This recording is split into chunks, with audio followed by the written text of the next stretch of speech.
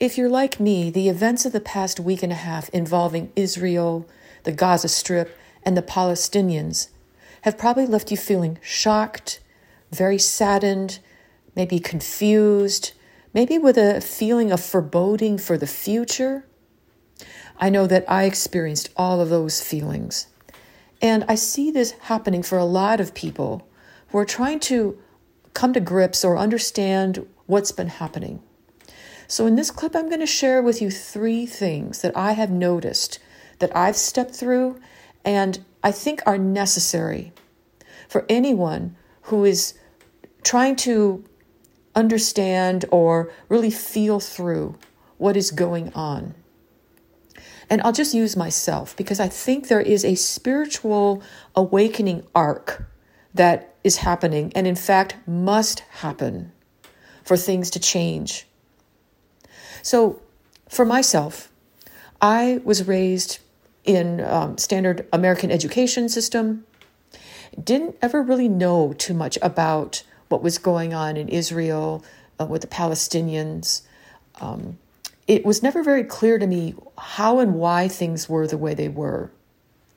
And I remember growing up always being a little puzzled. And when I did ask, the answer I always got back was some vague form of, it's complicated. It's so complicated. And the effect of that was a very effective conversation stopper. Because it left me the impression that it was so hard to grasp, so many complicated, complex things that I could never possibly understand. So just sort of leave it alone. Let the more brilliant people in the world deal with it. It's way over your head, Adele. And I also noticed that just reading standard mainstream media, at least in the US, wasn't very helpful either. Because if you're looking to mainstream media to understand the context of how all this happened, you won't find very much. And there's some reasons for that. And I didn't understand that either. So the first thing that I decided to do was to educate myself. And what I learned just shocked me. What I mean by that is, through a simple Google search, there's a wealth of information available online from very reputable sources that in the space of 3 to 5 minutes, you can get a much more detailed explanation of how and why things are the way in that part of the world than I ever got from reading mainstream media growing up. And what I learned was so shocking that I really related to what Gabor Mate, who I admire very much, he's a psychologist, he brought this up. He said, it is a process of being disillusioned. By that, usually we think of disillusionment as something bad. I've lost my faith in my religion or a faith in humanity, whatever. But he said that disillusionment can actually be a very good thing. All it means is that you're losing your illusion about what you thought was true or what you thought was happening. And what I had learned growing up in the American education system and through mainstream media, I had a certain illusion about how that part of the world and why things were the way they were. And all it took was 5-10 minutes of reading in Google to go, oh my goodness, I had no idea. I didn't know. And I started to lose my illusion of how I thought things were working, what the truth was. When you go through disillusionment and you lose your illusion, the result is you start to see how things really are, not how you thought they were. And it's actually, wouldn't you agree that that's a good thing? Would you rather be living a life of illusion, not knowing what you don't know, or go through a period of disillusionment and see how things really are. Because once you see how things really are, there's a whole bunch of deep understanding that will just click in to go, oh. For example, I realized that the context of what has been happening, there was a whole bunch of history I knew nothing about. And there was, it didn't help that there were foreign governments involved with, in interfering and all these things. But I started to see how things really were. So I find that very helpful. The question isn't so much if you don't know. The question becomes, do you want to know? Because the information is readily available if you do. And it will not be found in mainstream media. Now, naturally, there are spin doctors. There's misinformation, of course. But there is plenty of reputable sources on the internet where you can just do a basic, bring me up to speed of what has happened and why. And then you'll be a sense of, oh. And what I noticed is a lot of people just would rather not know. The second thing I noticed was there's often sometimes in this side of the world, especially among spiritual people, there's this idea that I want to be neutral. There's bad things happening on both sides. There's bad actors on both sides. So therefore, I don't know. I'm Switzerland. I'm just going to be neutral. And the journalist Christiana Amanpour said this very well. She said, it's more useful to go for truthfulness instead of neutrality. Because if you try to be neutral, what you're going to do is try to assume false equivalency. To say, well, there's bad actors on both sides, so I'm just neutral. But if you look a little closer, yes, there are bad actors on both sides. There's violence on both sides. Yes, that is true. But one side is 100 times bigger and more powerful over the other. It's not truly an equivalent situation. And trying to assign false equivalency and then coming up with neutrality does everyone a disservice. Because you're not really seeing what's happening. And a lot of spiritual people will do this. They just want to just throw up their hands and say, well, bad things happen and I'm going to be neutral and think good thoughts over here. And I am just inviting people to sit with a little bit more complexity, that in this situation in particular, you have one side that is much more powerful and has been controlling and oppressing the other side to such an extent of the occupation of 2.2 million people is brutal. It is brutal. It has been that way for many decades. The violence, the stranglehold on food, not enough water, not enough medical supplies, people unable to earn a living, unemployment at 50%. Now, is there violence on both sides? Well, yes, and that's never a good idea. There's terrorism on both sides, yes. But if we don't at least acknowledge that one side is like, 100 times it's got a well-oiled military, the other side is desperately trying to survive. And what do desperate people do? It's not surprising. It doesn't excuse it. But if you don't have this nuanced understanding of what is there, and you are in this sense of neutrality, or the sense of, we can't have any violence at all, this is bad, you're missing an important piece. So I would encourage you, lean for truthfulness, not neutrality.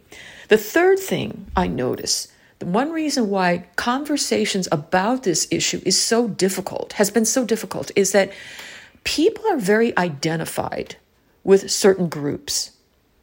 And when you say that you're identified, it means that you see yourself as them, meaning you might identify with being a dog lover, or a homeowner, or a feminist, or a citizen of the Jewish state of Israel, even if you live thousands of miles away, or maybe you identify as a Palestinian, even if that you live thousands of miles away. But when you're tightly identified with another group, it means that anytime that group is criticized, you feel criticized. Anytime that group is critiqued or held into account about something or questioned, you may feel attacked. And this knee-jerk reaction doesn't help in the discourse in trying to find solutions to a problem. There's a sense of right and wrong, black and white. And if that was all that was needed to solve this problem, the problem would have been solved 70 years ago. So we need people to be able to be a part of a group, but not so tightly that you can't have some objectivity when that group's being questioned or held into account or challenged. It's not a bad thing that being able to vet ideas and thoughts, that it doesn't feel so overwhelmingly like an attack on you personally. So be sure to identify with yourself. You can be part of groups, and such that it's better for your mental health that you don't feel personally attacked in any of this. Because these are emotional conversations. They transcend many generations. And people are already on a certain fight, flight in their bodies when they're trying to advocate for their side. And that brings me to the last point I wanted to mention. Once you have lost your illusion, and you're no longer trying to assign false equivalency for the bad things that are happening, although they're bad.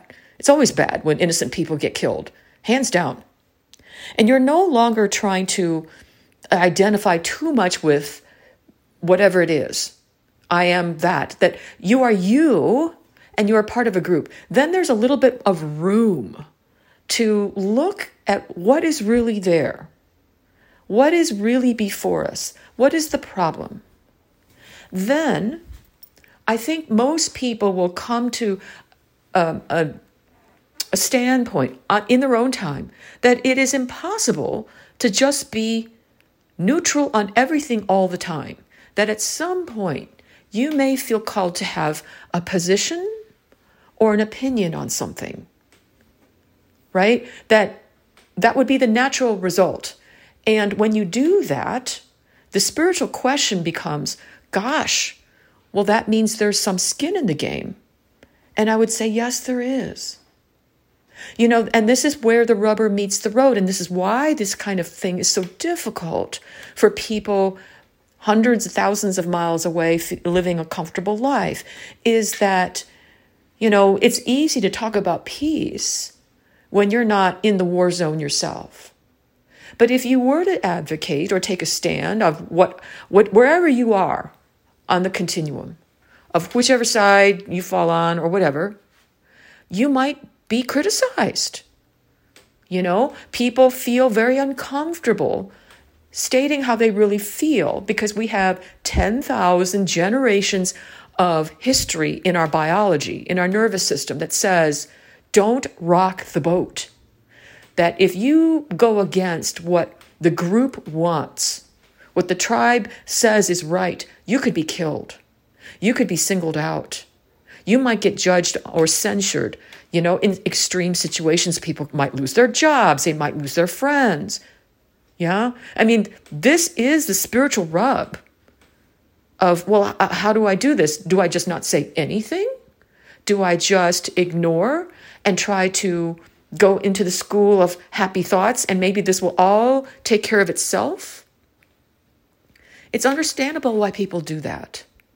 It's also why these problems keep continuing. If we think the solution to everything is to bomb one side into some quasi-peace over 2.2 million people, it's just not sustainable. I think we can all agree to that. Now, what the solution is, I don't know. I'm not a political scientist, but I will always be on the side of people who have been oppressed, brutalized, not being able to have enough to eat. The water is 97% is not drinkable in Hamas, in the Gaza area. I mean, is it any wonder that people are really feeling like they have nothing left to lose except fight? I think we can all agree if the roles were reversed and some of us were plopped into these situations, it's very understandable.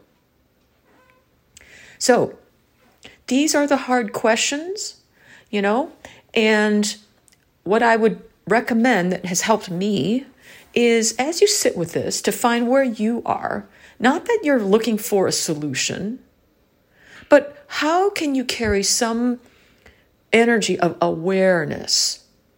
Do it in bite-sized chunks, because it can be overwhelming if you try to, your brain might just feel like, oh my gosh, but maybe a bite-sized chunk of just the awareness of the problem without the solution is still a contribution to the world.